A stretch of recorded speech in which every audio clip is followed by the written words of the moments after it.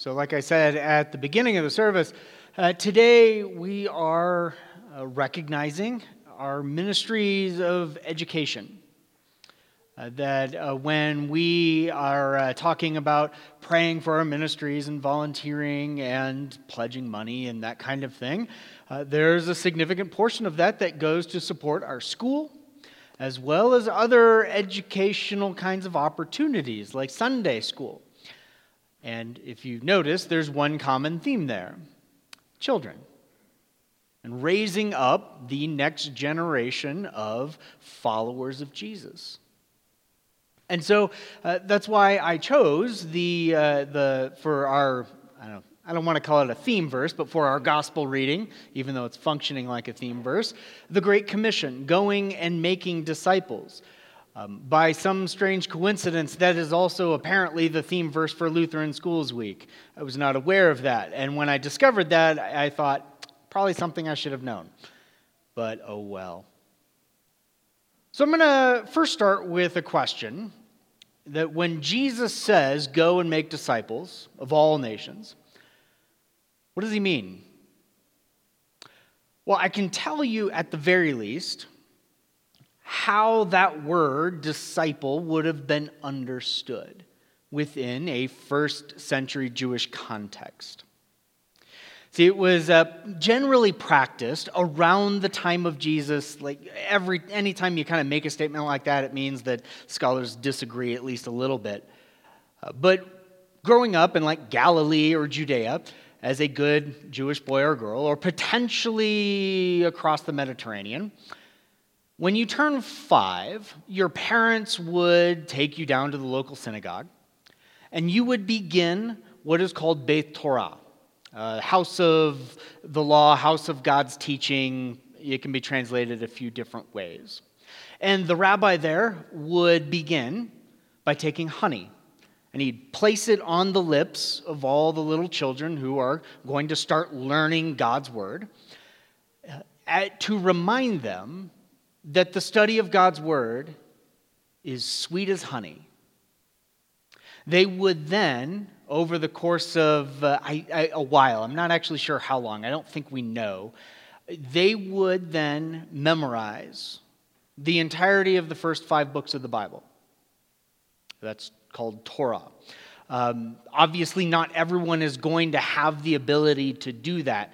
And so after a period of time, those kids who are not maybe like the top of or top tier, they would then, with the blessing of the rabbi, return to their parents, and they would go on and continue learning their family trade. They would then take, or the rabbi would take, some of the top students, and they would then move on to what's called Beit Sefer, house of the writing, house of the book, something like that. At which point, the rabbi would teach them, and they would ostensibly memorize the rest of what we call the Old Testament.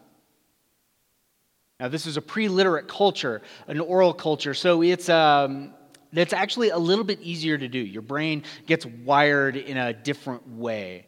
I certainly couldn't do that, but that's because I grew up literate, for the most part. That was a joke. Thank you. Whatever. At the end of this period, a rabbi would kind of siphon off the top students, and the rest, with his blessing, would go and continue learning their family trade. Those best of the best would then take part in what's called Beit Midrash. Beit Midrash is kind of like, the word is tricky, it's like house of interpretation. School, this is now when you start to learn how to interpret and understand God's word according to that rabbi. There were different schools of thought. And at the end of that period, you would then siphon off the best of the best of the best of the best. I lost count. And the rest would go, of course, and return to their families. No shame in that. And then that cream of the crop would then apply to become a disciple of a rabbi. And the rabbi would grill them, effectively asking the question, can this kid do what I do? And if so, that disciple would invite him to follow him. That rabbi would invite that kid to become his disciple and follow him. Now, there are all kinds of implications there, basically none of which we have time to go into. But it does suggest something about Jesus' disciples. Because when Jesus encounters them, what are they doing? They're fishing. They're collecting taxes. They're just taking part in whatever trade happens to be what their family does, which means they're not that cream of the crop. And yet Jesus chooses them for a reason. But so, up until that point, that's the point of Jesus saying, go and make disciples. That's kind of what discipleship meant. And really, that actually continues for quite some time within the Jewish world. But Jesus doesn't say, go and find the smartest people you can and baptize them. Jesus doesn't seem to care about that. He just says, go and make disciples. He's tearing things down, these barriers of entry. In fact, he becomes that barrier for entry. That's part of the Christian story. We'll mention that in a second. But at the very least, these children, as they grow up, are steeped in the stories of their people, the stories of God. They are grounded in what it means to be part of God's chosen people. Which gets me thinking, or at least especially this week, when we support our school, when we have teachers, when we maybe as a much larger church body denomination train teachers to teach children, when we ourselves are volunteering for Sunday school and for children's messages and pouring support and resources into our school, what are we doing, or what does it mean to say that we are making disciples out of these kids? Because obviously we're not just teaching them Bible stories. They're learning math and learning how to read and learning history and social studies and chemistry and all kinds of other things. What does it mean for these children to be raised as disciples? Especially today. Today, like the modern present-day world is kind of weird. Although if you think about it, I would be willing to bet that we've been saying that for generations. Some things just never change. And there are always going to be like hot-button issues and shifts that are pretty dramatic within culture that we as followers of Jesus have to prepare our younger generations to deal with. The big culture war kinds of things, cultural issues, and sometimes those big cultural issues that seem really, really scary just fizzle out into nothing. I'm not going to make any predictions about this because I could be wrong, and I hate being wrong, so I'm not going to do that.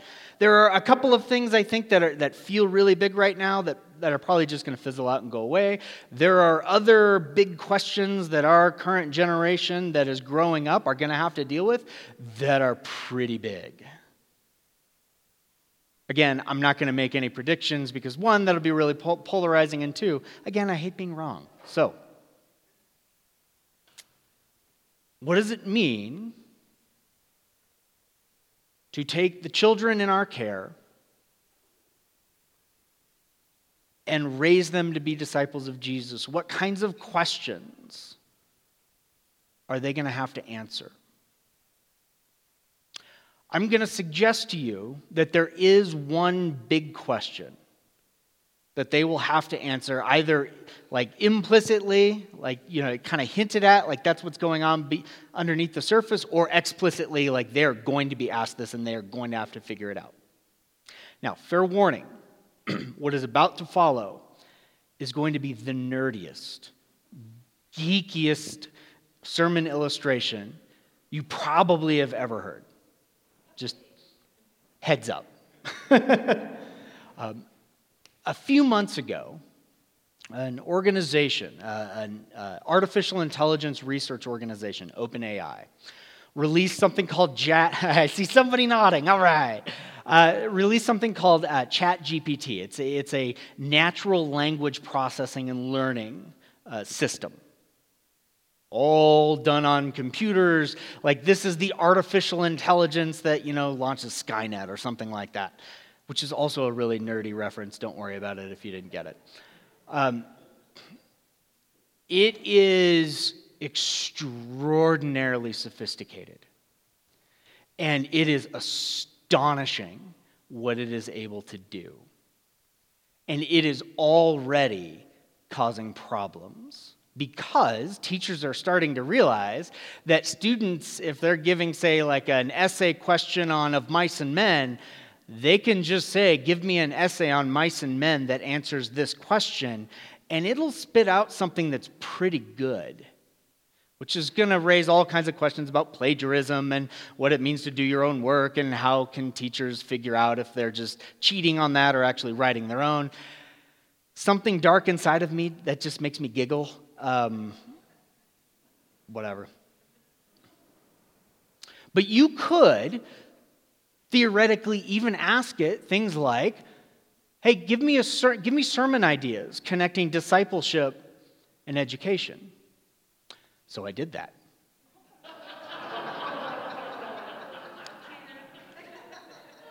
Here are some of the titles or examples that it gave. Remember, this is all machine generated. The power of learning, growing in wisdom as disciples of Christ. Education for transformation, how discipleship shapes our minds and hearts. From knowledge to action, living out our faith through discipleship and education. The pursuit of excellence, cultivating a love for learning in our walk with Christ. Building bridges, in integrating faith and learning in the journey of discipleship. The fear of the Lord is the beginning of wisdom, embodying a spirit of learning in our discipleship. It goes on. Notice how it's kind of quiet? Like there's a few people laughing, and then everyone else is going, oh. The world changed a couple months ago. And it's weird. The father of really the modern computer science, his name is Alan Turing. Absolutely brilliant man. He posed what has come to be called the Turing test. And it's a test of the adequacy of artificial intelligence. A little more complicated than that, but that's kind of the basics. And this test states that you have a judge, like somebody who is going to be the test subject in a sense. And then separated from that person, a human being, you'll have like maybe in like two different rooms or something like that, the artificial intelligence system to be tested and a human being. All communication will be done like over keyboard and monitor, so you don't have to like judge language generation, like speech generation. And the judge will observe the communications and potentially even communicate with them. It's tricky, but we'll observe the communication between those two unknown entities. And the judge only knows that one artificial intelligence, or one of those entities is AI, the other is human. You are said to have passed the Turing test if that AI system, or if the judge cannot differentiate between the two. because then it has completely overtaken the ability to communicate. It's a little controversial, but to this date, nothing has passed that yet. But it seems like we're getting closer. What's interesting to me is not the technology of it. I mean, that's fascinating, don't get me wrong. But what's interesting to me for our question about raising our children as disciples of Jesus is that embedded in that test is that there is a human being trying to be and convince the judge that they are in fact human. In other words, all of the way the world is changing right now, I think, comes down to the big question, what does it mean to be human? What is a human being? How do we as human beings flourish? What does it mean to live and embrace all of our humanity? Well, if you remember from our epistle reading, Paul the apostle is writing to Timothy and saying, essentially, look, from the time you were young, you've learned the scriptures. Jesus, in saying, go and make disciples of all nations, baptizing them in the name of the Father, Son, and Holy Spirit, and teaching everything that teaching them to observe everything I have commanded you. Embedded in that is the command to teach and to teach these kids to engage in the story that God is telling. To raise disciples in this rapidly changing world is to teach them to be human in the best possible sense of the word. To teach them that they are part of a story that God is telling. They are part of a long history, the human history, that they are created in the image of God. Which means they are placed in creation to be its overseers or ambassadors for the presence of God. And yet it doesn't take long to look around and realize that something has gone terribly wrong. And with all the creative power that God has given us, our ability not just to think, but to feel and to form relationships and bonds and to spread and build and create order out of disorder, which is a very human divine activity. It's a beautiful what we can come up with, and yet at the same time, what it means to be human is to take those wonderful things and use them to kill each other. So much so that God, in all of his attempts to intervene, the very people he calls to be part of the solutions end up being part of the problems until God himself writes himself, his very presence into our story by sending the very Jesus who says, go and make disciples. And then he becomes the pathway by which we become disciples, taking on that darkness and that brokenness and that evil to his death, and then changing the rules of the game when he walks out of that tomb 3 days later. And so we here at Christ Lutheran and all over the world, when we invest in our schools, in our Sunday schools, in all of our education opportunities, it is an invitation into this story, but especially for our kids who are going to be raised to answer questions that, like, my parents' generation never would have thought of. Things like, what does it mean to demonstrate that you're human? All of those resources go into saying you are part of this story. What it means to be human is a long story that starts with in the beginning and carries its way through to this God-man Jesus who died and defeated death in that moment of the first Easter. That's why we do what we do. Because our world, as it changes, desperately needs people that can answer the question of what does it mean to be human as a truly human disciple of Jesus. Amen.